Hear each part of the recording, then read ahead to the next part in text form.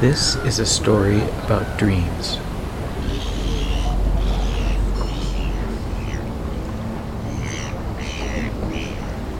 From time to time in my dreams, I am in a city, which includes tall buildings and crowded streets and views of the sun setting behind a busy skyline.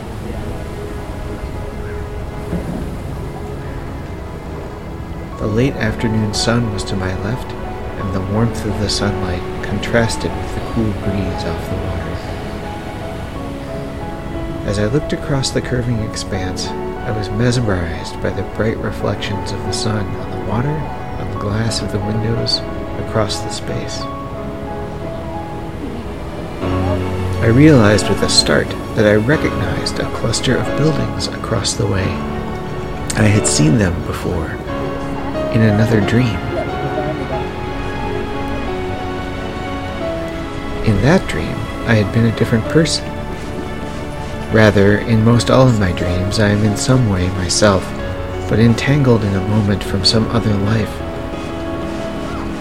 In that moment, in this dream, I came to understand that all my dreams that happen in a city are happening in the same city, holding dozens of episodic lives I may have between sleeping and waking.